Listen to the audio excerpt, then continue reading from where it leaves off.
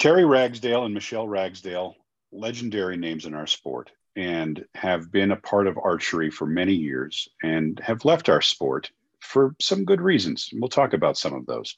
But today it's my privilege to have Terry Ragsdale on this Easton Target Archery podcast, this special edition, Legends of Archery, that we've been doing for some time now. And I'm going to start out by just listing some of Terry's accomplishments. In 1975, Terry was the youngest man ever to win an amateur national title at the age of 16, and has countless NFAA amateur national titles over the years. He shot the first perfect score in Vegas in 1985, a perfect 900. Shot the only two 1200 perfects ever, the first two times the Vegas face was used. Also shot perfect scores at Cobo Hall in Las Vegas in 1978. He's the first man to defend his Vegas championship. He was also a member of the World Archery Team for the United States. Many other records, including a FIDA world record. The only person to shoot an official 560 outdoors in 1995. And Terry, it is my privilege to have you on today. Well, gosh, George, it's my privilege to be here. And after that wonderful introduction, I'm too flustered. But yeah, we had a good time. It was a good run. So, good run. That's understating things, sir. And I'm just happy to be able to talk to you today. And I know Michelle has been busy continuing her work on the front lines of healthcare throughout this entire situation. We'll talk about some of that a little bit, but let's start out with young Terry Ragsdale, starting out in archery back in Texas, if I'm not mistaken, 1966. Tell us about that a little bit. George, like most of us, we were at our house. We were so blessed to have wonderfully supportive parents that had to be a couple of small fortunes hauling all of us around to archery events, mostly in the South, but that expanded and we went to some of the national events. My mom was a wonderful stay-at-home mother, and my dad worked two jobs and worked his tail off, and he was a super mechanic, and he was a super archery mechanic. So he was certainly an outstanding coach as well. Robert Ragsdale, a legendary coach. Absolutely. So that's how we got our start. And, so we shot basically, we had an opportunity to compete just about every weekend during when the tournaments were occurring. And growing up in the South, I'm telling you what, if you want a place where you're going to learn to eat humble pie in large doses, that was a good place to shoot. Because, there was guys like Bobby Hunt and Keith Stewart. Some really top shooters. And to win the first time I ever won the Texas State Championship, I won it in the pro division when I was 18, I think. So I got taught a lot of lessons about how to be a reasonably good loser. Yeah, that's something that a lot of top shooters that I've spoken to have in common, is that you have to learn to lose before you can learn to win. Dave Cousins just recently said exactly that. And I think that it's a lesson that all of us have had to learn at some point. But, think about that process of losing before you win, the stick-to-itiveness that it takes. How did you get from Texas to national and then international? Gradual process? Well, it was gradual. It seemed long, but at that time, I had started shooting events with our family when I was like 7 or 8, shooting in the youth division, that kind of stuff. But I went to, I think it was in 75. That's when they still had the open division, which was still pretty strong. And then the pro division was just starting. And I was still a senior in high school. So the pro division wasn't yet an option, or didn't seem to be. So we drove from, my folks loaded us up, and we drove from White Oak, Texas, which is East Texas, to Jay, Vermont, which is about 24 inches on a map. And that's where I was fortunate. I won the Open, and at that time it broke the record that legend Bobby Hunt had set. And that's where I had actually been introduced and signed a contract to shoot for Pete. Remember sitting in Pete's motorhome with Pete and George Chapman, and I felt like Tiger Woods. Just like, when I left there with a contract, they were actually going to give me 2 bows and arrows. no one had ever given me anything. So, and just so that our listeners understand, it's Pete Shepley that you're talking about, the legendary archery innovator from Arizona, formerly from Illinois, and he is the person who helped make your career and Michelle's career to a degree. I think, he was a great supporter of yours over the years, without question. And so here's young Terry Ragsdale, like you said, feeling like Tiger Woods, getting a contract and making your mark on the national level for the first time. Yeah, that was all the resemblance to Tiger Woods that I ever had was right there. Well, in a lot of ways. I mean, when you consider your body of work, I would say that you've done some things that even Mr. Woods hasn't accomplished, but we'll get to some of that. The lifestyle of archery was kind of a double-edged sword for both you and Michelle. All the travel was maybe some of the hardest aspect of it, I suppose. The travel was, and I never wanted to make it sound like, oh, poor us, we have to travel all over the place. I mean, by no means. I meet people like you do. I meet people on a daily basis that's never been out of the state they live in. So the fact it was hard to whine about having to go shoot all over the U.S. and Europe and do it on somebody else's dime. Sure. So yeah, we have a lot of fun travel stories, but for the most part, it was really enjoyable. We're very appreciative of everyone's efforts to help us do that. Talk about some of the tournaments that you enjoyed the most. Anybody that knows you knows that Reading was one of the special ones for you. Maybe talk about that a little bit from the standpoint of what you enjoyed about shooting Reading. Well, the fun thing about, for those that have shot the Reading tournament, the Reading is they did a combination of the known distance dot shooting with 3D targets. So, Reading's a beautiful area. The club is very well run, well maintained. It's just a fun place to go. And, the shots, first time I went out there, it's like, wait a minute, you shoot shots as short as like 5 yards. But you also shoot out to 102 yards. But you're shooting 2 arrows per target at a known distance at a round uniform aiming dot. And the first time I went, I didn't really know a whole lot about it. I was fortunate enough to win, I think. And made pretty good money there. And that wasn't what kept us coming back. What kept us coming back was the people in that club were just amazing. They were so amazing that we, even though we lived in Tucson, we joined their club just to support their club. So that was always one of our favorite ones to shoot. But there were so many that were fun. I mean, we always, as a family, enjoyed going to shoot in the Big Sky tournament in Grand Junction. Oh, yeah. So we would drive up through, northern Arizona and Colorado, and the kids enjoyed it. So got to go a lot of fun places.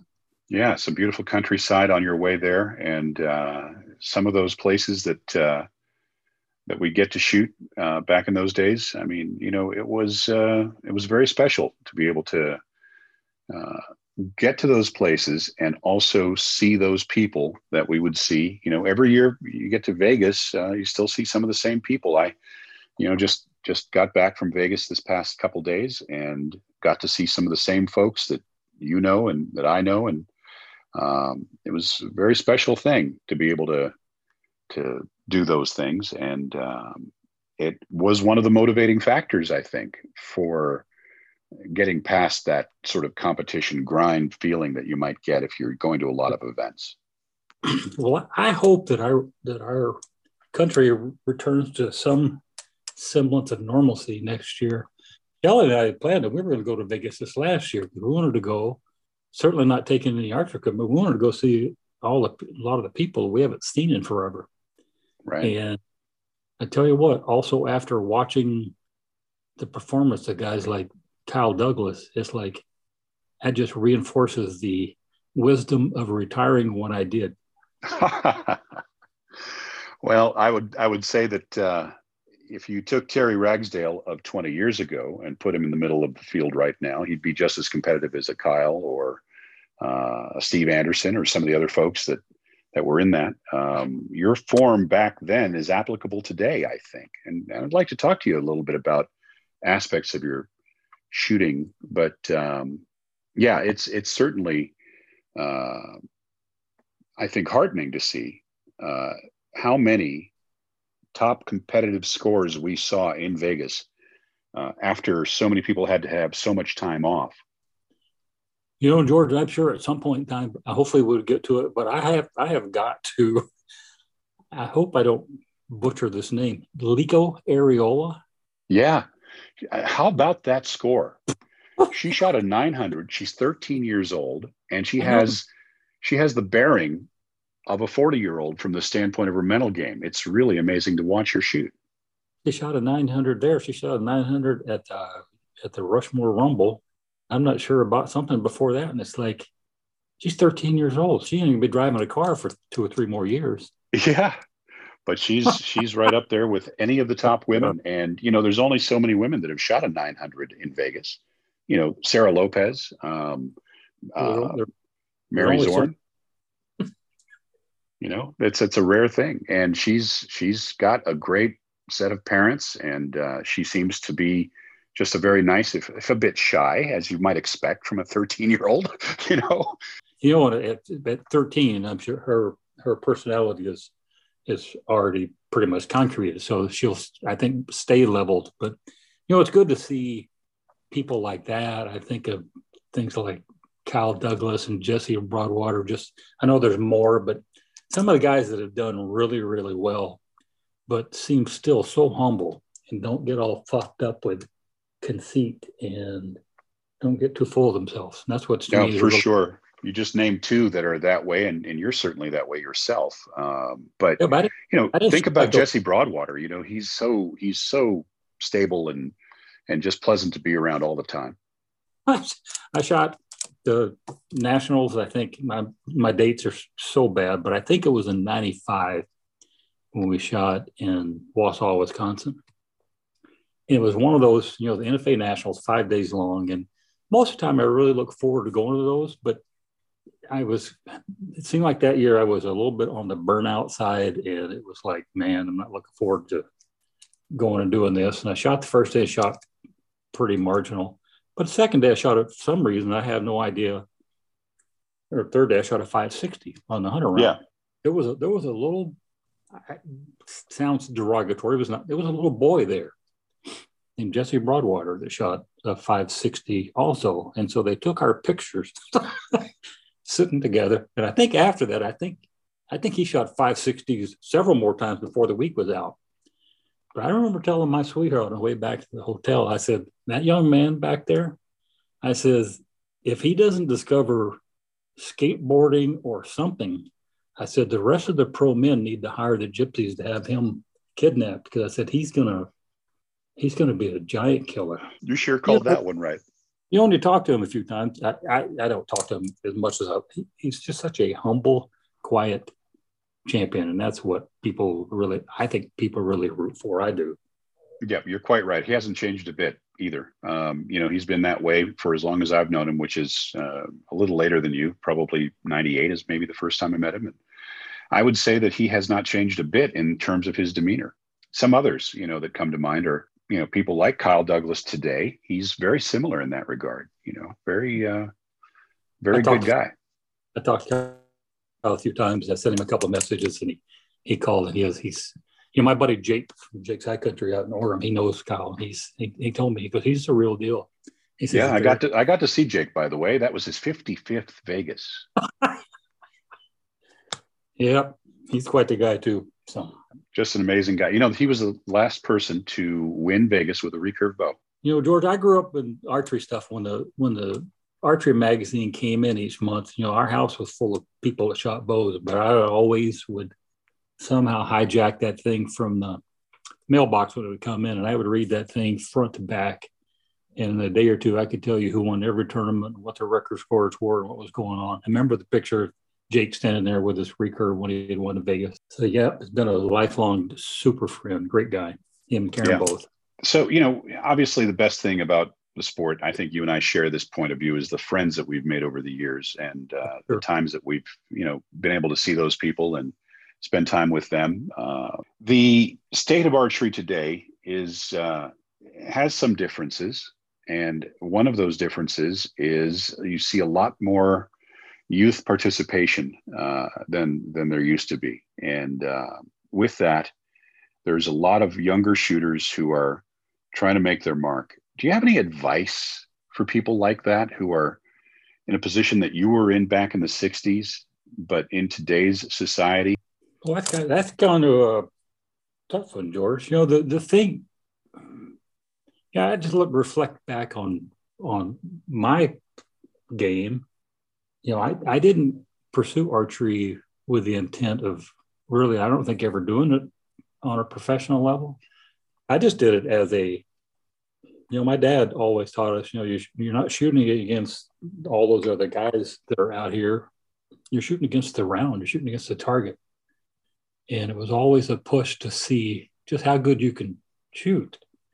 And I remember back before the NFA adopted that new target, which must have been about 75 or 6 or 7, whenever it was, whenever the target face changed. I remember somebody saying, man, no one will ever shoot a 560 on this. And that was just one of those things that was like, yeah, hey, I agree. But it was always something to strive for and to try to improve your game. And to, it was pretty easy to shoot a decent score in the old days on the old target because of the size of the higher scoring ring. But boy, I tell you, then it got to the point now where, when you've really got your game on and you've got a good round going, it's very evident. So, I would just encourage those young shooters, again, just to, keep polishing their game. And if it's something they want to try to pursue to a point where they're representing someone, just to remember all the time that you are representing someone. You're not a high-paid celebrity. You're someone that's supposed to be reflecting back on the company that you're representing. So you want to do that in a professional manner. You want to do it with a professional appearance. You want to be polite to people. You don't want to be, you're going to have really good days. And those good days, you have to be a humble winner. And on those bad days, you got to be a pretty good loser too. So one of the highlights of watching you shoot was back in Victoria, Australia, back in, I think it was 85. Can you recount for us a couple of maybe some of your favorite trips that you may have taken? Any favorites in all of that? The tournament that we shot the World Target in France was a really fun event. But when I think about ones that we did overseas that were like, what's one really pops up? The one who came up was certainly far from glamorous.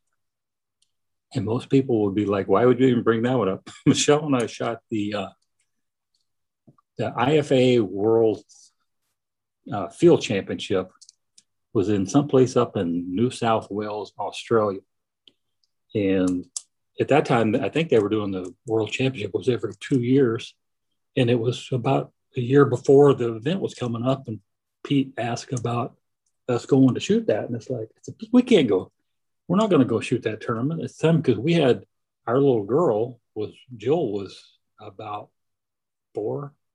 And Dan was not even, I'm not sure he was hardly walking. And he goes, well, it's really important that you guys go. So we made arrangements and we went and shot that tournament. We flew into Sydney. And we had to drive like 6 or 7 hours up the coast up in New South Wales. And when we landed, it was raining harder than I've ever seen rain come down. And here we have all of our equipment, because when you got 2 people shooting and you got 2 bows, we had a lot of stuff. And we had 2 little persons with us. And we drove the whole time up there. It took us about 8 hours to get there, and we never turned our windshield wipers off of high. And we got to the tournament venue. I think the next day it cleared up a little bit, so we went and checked marks. But we noticed that everybody there was wearing like knee boots or hip boots. And out on the ranges were so muddy and the leeches were so thick out in the mud that we shot.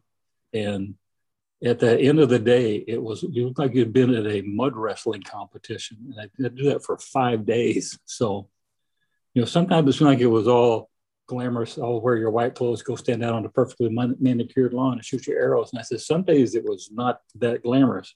But that was the one that really stuck out because it ended up being a mostly fun trip. But anyway, it was an adventure. Absolutely.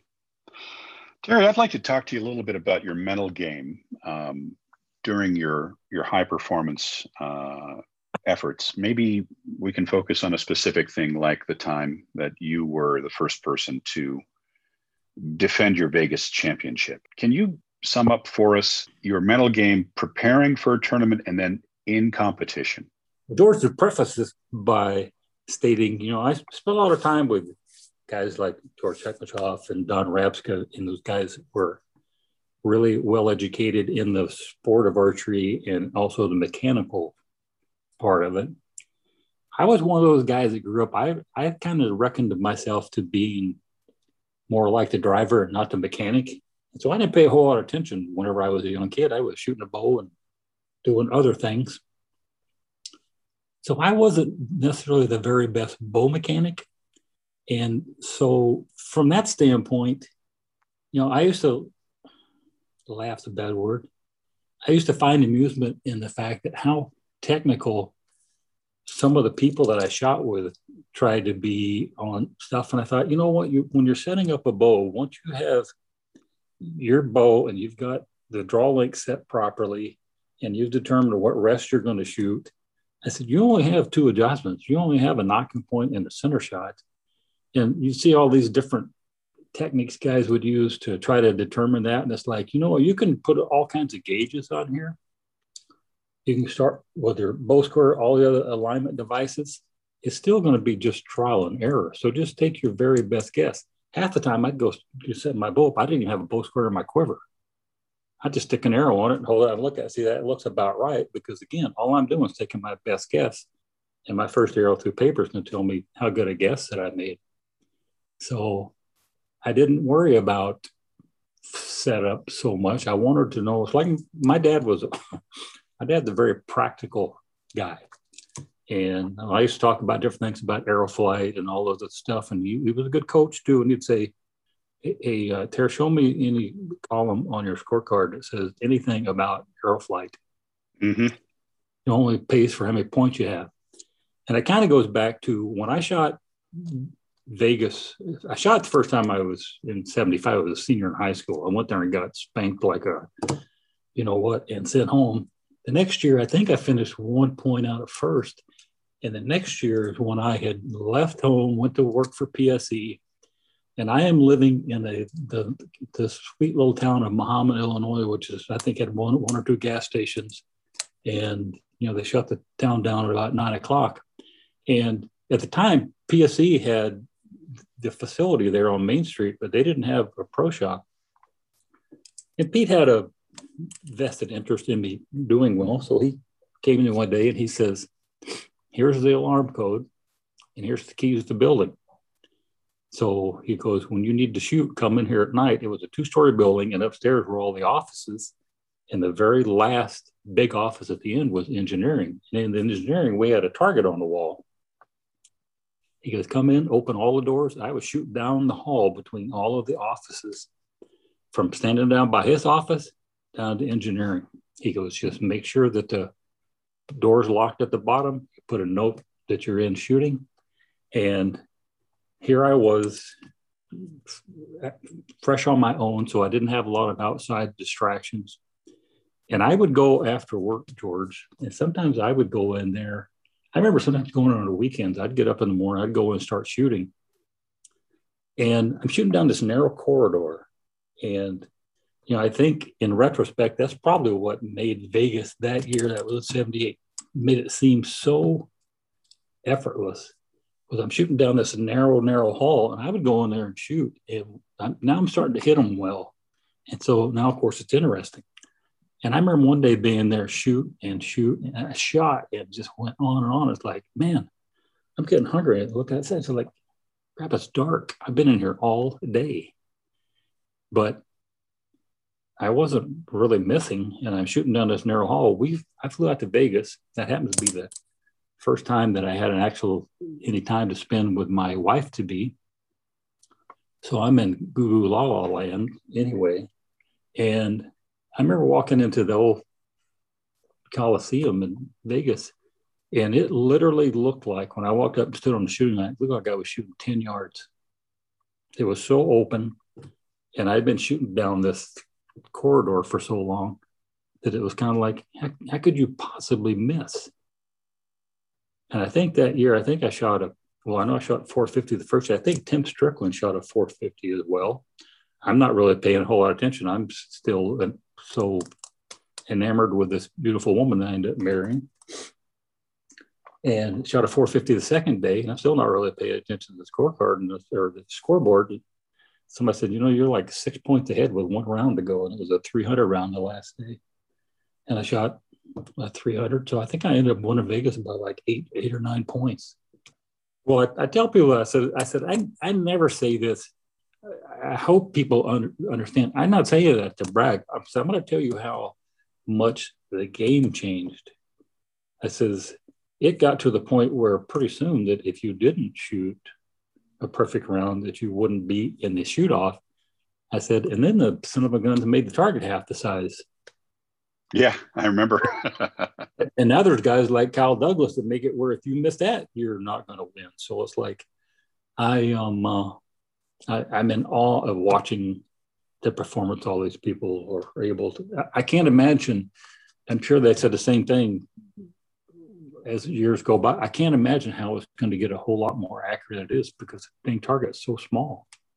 Yeah, there's no doubt that in other sports and shooting sports, pistol, for example, if they shoot perfect scores, they start making the target smaller. I don't think we have much room for that right now. We had about, I think, 16 shooters, counting the lucky dog, in the shoot down starting Vegas this year. So 15 people with a perfect score. And, you look at it from that perspective and you realize just what it really takes to stand up there and get into that final. But, if you consider the equipment and the time that you were doing it, this was the time of 4-wheel compound bows, which were super smooth, but the style of shooting wasn't the same. You weren't pulling dead into stops. There weren't any stops. There was a lot of differences. Release manipulation. What type of release were you using, and how did you manipulate it for that era? Well, I've always was, I shouldn't say always, I was kind of partial to a thumb activated release. Right. I used to shoot. The first one that I ever had that wasn't a like rope spike release was the AR Hotshot that Keith Stewart, he was one of our archery friends in Texas, made. Yeah. And he gave me the prototype as we were getting ready to leave to go to Jay, Vermont.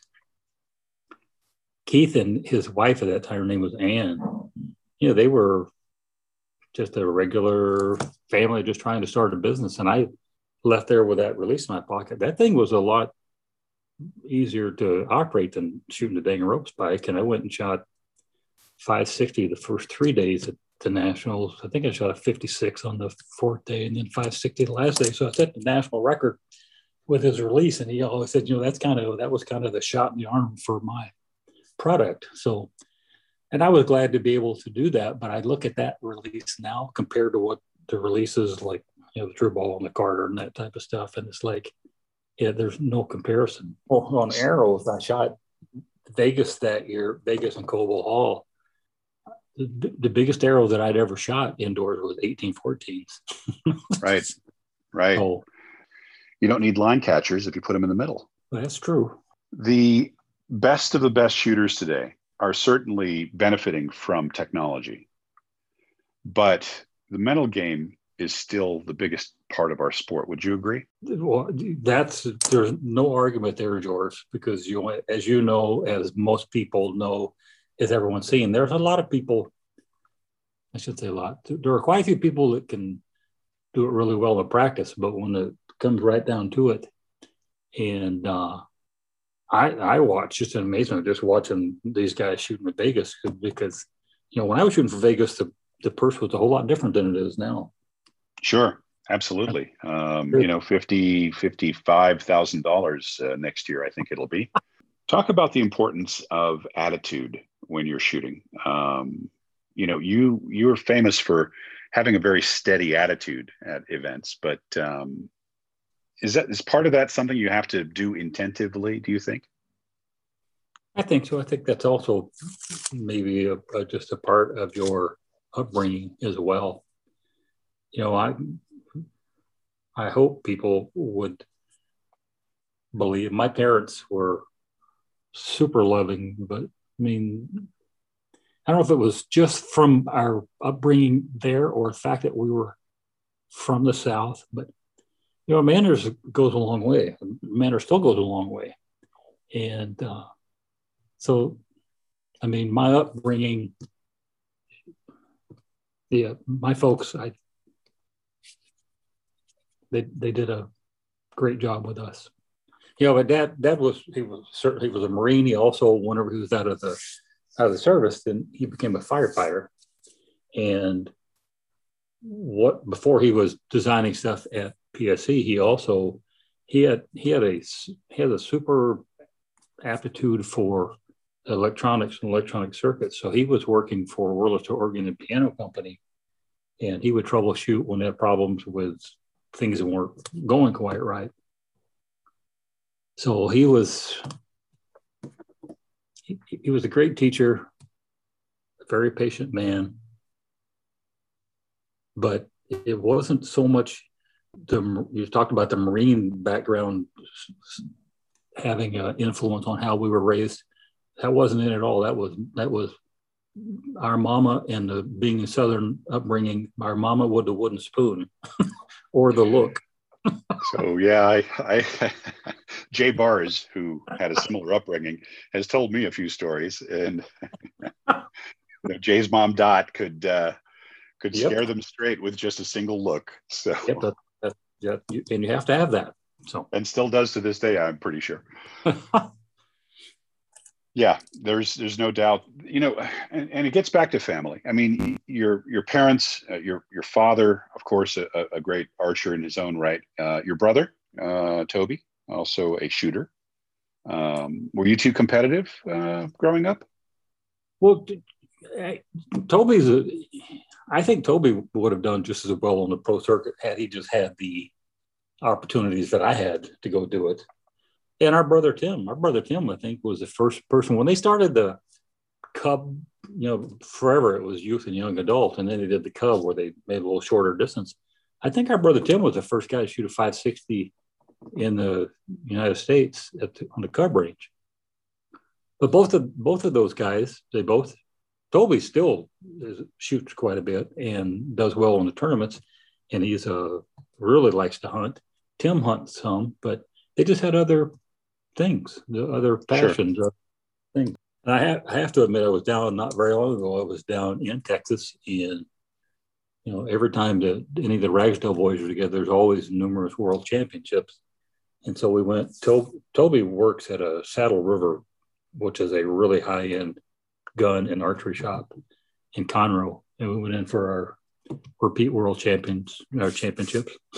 And I got beat like a drum. So, well, I mean, it's good to have a little bit of a family rivalry, shall we say? Yeah.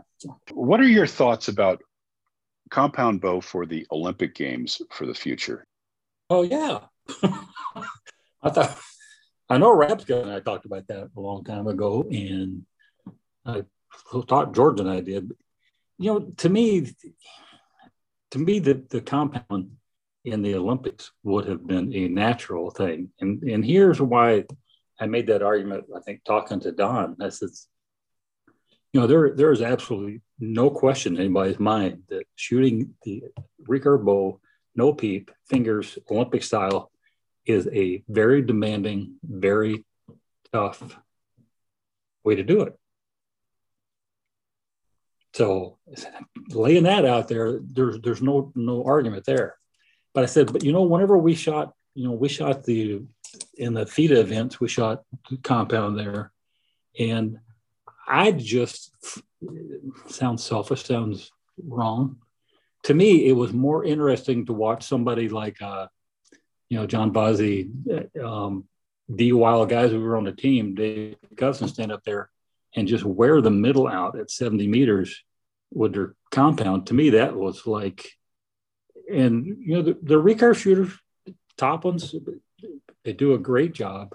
But to me, it was just more, because it was my sport, but it just seemed more, I was more interested in watching someone really drill the middle consistently.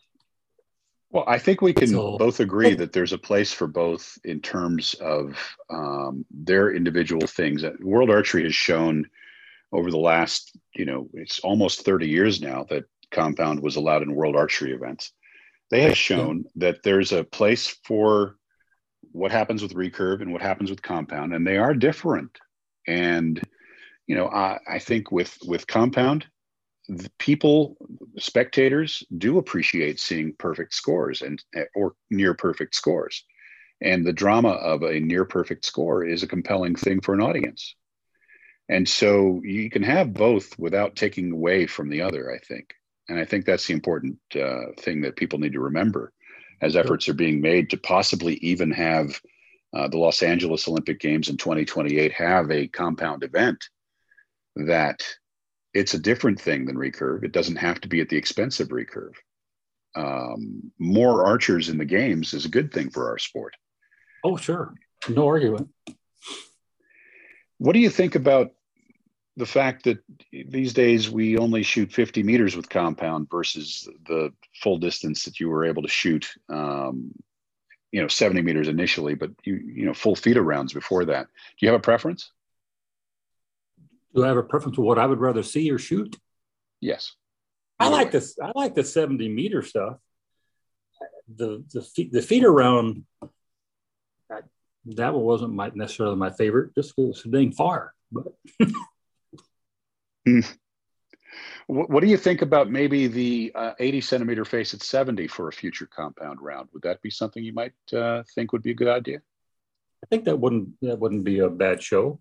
When you're shooting a perfect score, Terry, the many times you've done it, what's going in your mind as you're about to execute that last shot? Are you thinking about the score, or are you just thinking about shooting one arrow after another? Yeah, that's, as you well know, George, that's the toughest part, because that, it gets right down to those last couple, and it's like then the sounds terrible to say, the pucker factor gets a lot higher.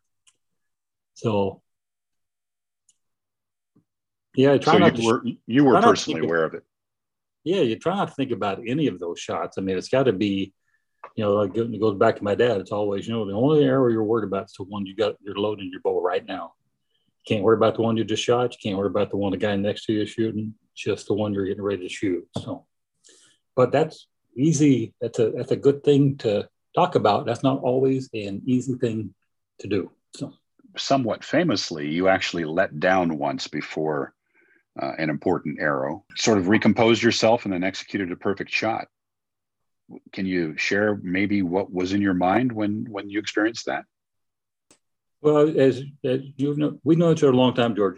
There's not always a lot of things in my mind, but I do remember at Vegas, I was in 78, last arrow, and I remember standing up on the line, and it's like, you can fool yourself all you want to. Your body knows that this is it.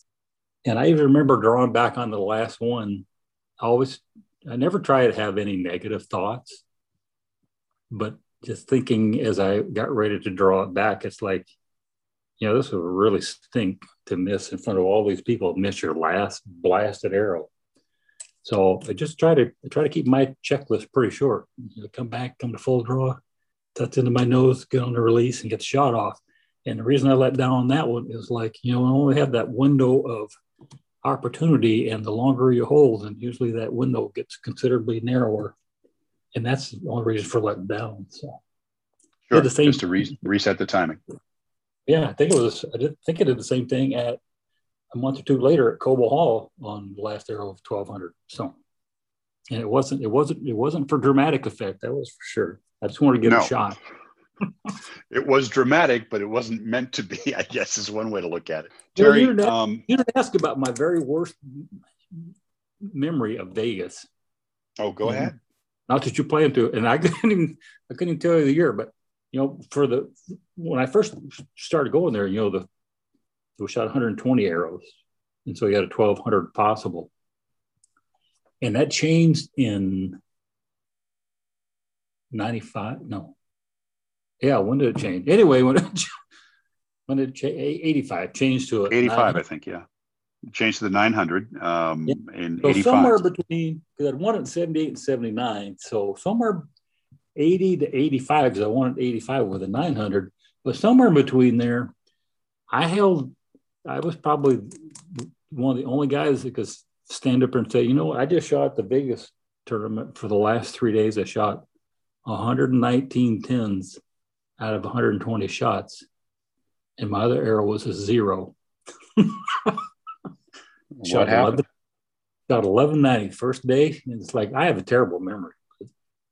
It was the first day of Vegas, and I remember I was on target 79 because my third shot went right between the 7 and the 9 because I got to about half draw and my release rope pulled out, and I whacked myself right in the eye. Oof. And it was like, so I shoot a 440 the first day. And I remember even thinking then, it's like, okay, now all you can do now is shoot as hard as you possibly can. And I thought, wouldn't it be kind of a neat story to say, I still finished in the money at Vegas shooting a zip. And I shot a 450 the next day and the 300 the last day, and I finished with 1190. And I did not finish on the money. But as you said, you kept it going. I mean, your attitude was still do the best you could. You didn't give up. Yes, sir. That's all we can do. So. When we consider this past year, Terry, and I think that this next part of the discussion is particularly personal because of Michelle's profession and your profession that you've retired from now.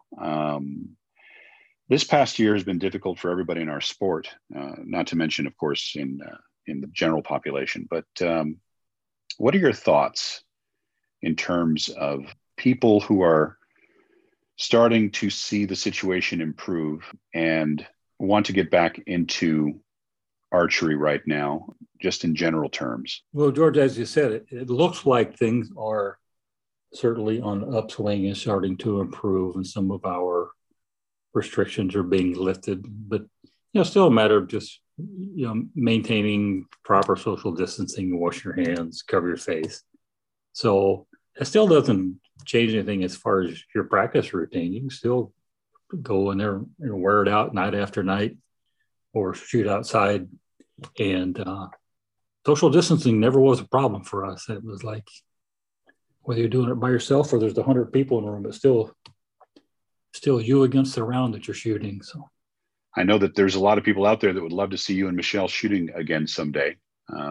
The decision to leave the sport came about, I think, as a realization that the travel and the experience of travel and some of the things that you dealt with when traveling were less than wonderful. And at a certain point, everybody makes a decision as to whether something is worthwhile. The negative side of traveling and dealing with things like loud hotels and just unpleasant experiences on the road, that might have been part of your decision-making process there, right? Actually, yeah, George, that was probably the biggest factor. And but again, it sounds terrible. It sounds like wham, poor us. I mean, we did it. Pete supported us so well. I mean, I shot for Pete for sneaking up on 30 years. Yeah. So, it was a good run, and it was, by gosh, time to let somebody else go at it. Understandable. Any plans on doing any kind of future work in coaching or anything along those lines? Are you working with any shooters or having any involvement right now? No, not really any plans to do that, George. I mean, certainly that's kind of stuff you'd always be happy to help people in your way that you can, but no, we live in a little town. I kind of jokingly refer to it as like a Mayberry RFD. We live in a quiet little town of about 8,000 people in western Wisconsin, and we know each other well. I love people. At the same time, I don't really need to be around too many people, and crowds are Sure. never active. We have a little 40 acres north of our house, about an hour that it's like my wife says, you got to be careful. God calls us to be in community and not to be hermits. And so it's pretty easy for me to go up there, and I certainly don't still shoot them as near as accurately, but I still on a day when the wind's not blowing and it's nice to put up a fresh 50-yard hunter face and stand out there, and there's moments where it's like, hey, I can still hit them pretty good. I have no doubt. There's other moments where it's like, they're a really good decision to step away when you did. So archery for enjoyment now, huh? One thing in closing, I'll tell you, I had talked about I wanted to go shoot one more event, and this was a few years back.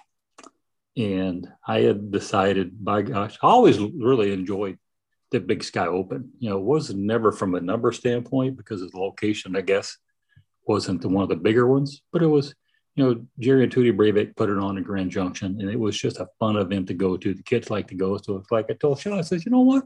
I'm going to go shoot the Big Sky Open. And she looked at me over her book shooting, and she goes, are you sure? I said, yeah. Because I was shooting in the yard, and I said, I'm hitting them pretty good. And she goes, well, sweetheart, just something to think about. She goes, say that you go to the Big Sky tournament, and you go out there and you shoot pretty well. And she goes, and you say you heard somebody say, oh, there's Ragsdale, he's still got it. I said, but what if you go out there and you don't have a good event? And she goes, the last thing you want to hear is someone say, hey, you see that guy over there? He used to be good. So, of course, now I'm going to go shoot the Big Sky tournament. We drove out there and we made a kind of a little weekend or extra vacation out of it. So we went up through Yellowstone and then down. And for some reason, while we were in Yellowstone, I decided that I needed to be on the other side of this little river to take a picture. And I tried to go across the log, fell off there head first, and landed on my left shoulder. And got up the next morning, driving through the mountains in Wyoming, woke up in an absolute blizzard. And I can't even lift my arm up because my shoulder is hurting so bad. Mm. So as we're driving along, all I can hear in the back of my mind is, hey, you see that guy over there? He used to be good. So we get to the Big Sky. I wasn't able to even play the first day. I shot the second day. I shot okay. And so then we started driving back home, and I was disappointed. So we drove for an hour or two in complete silence. And then finally, my much wiser, very sweet wife reached over and grabbed me, and she goes, do you have it out of your system now? I said, yep, sweetheart, I got it out of my system. So won't be back on the shooting line anytime, but we do plan on, we hope maybe this next year we can get to Vegas, one of the places I'd love to go see these guys shoot, guys and gals. Well, I guarantee you that you are going to be one of the most welcome people there, you and Michelle, because everybody in our sport would love to see you again. And I know personally I would. And I know that I speak for a lot of our listeners when I say that too, Terry. So yeah. Let's look forward to seeing you and Michelle at a tournament sometime soon, even if it's not with a bow. We're just going to Look forward to seeing you again there. Yeah, brother, sounds good.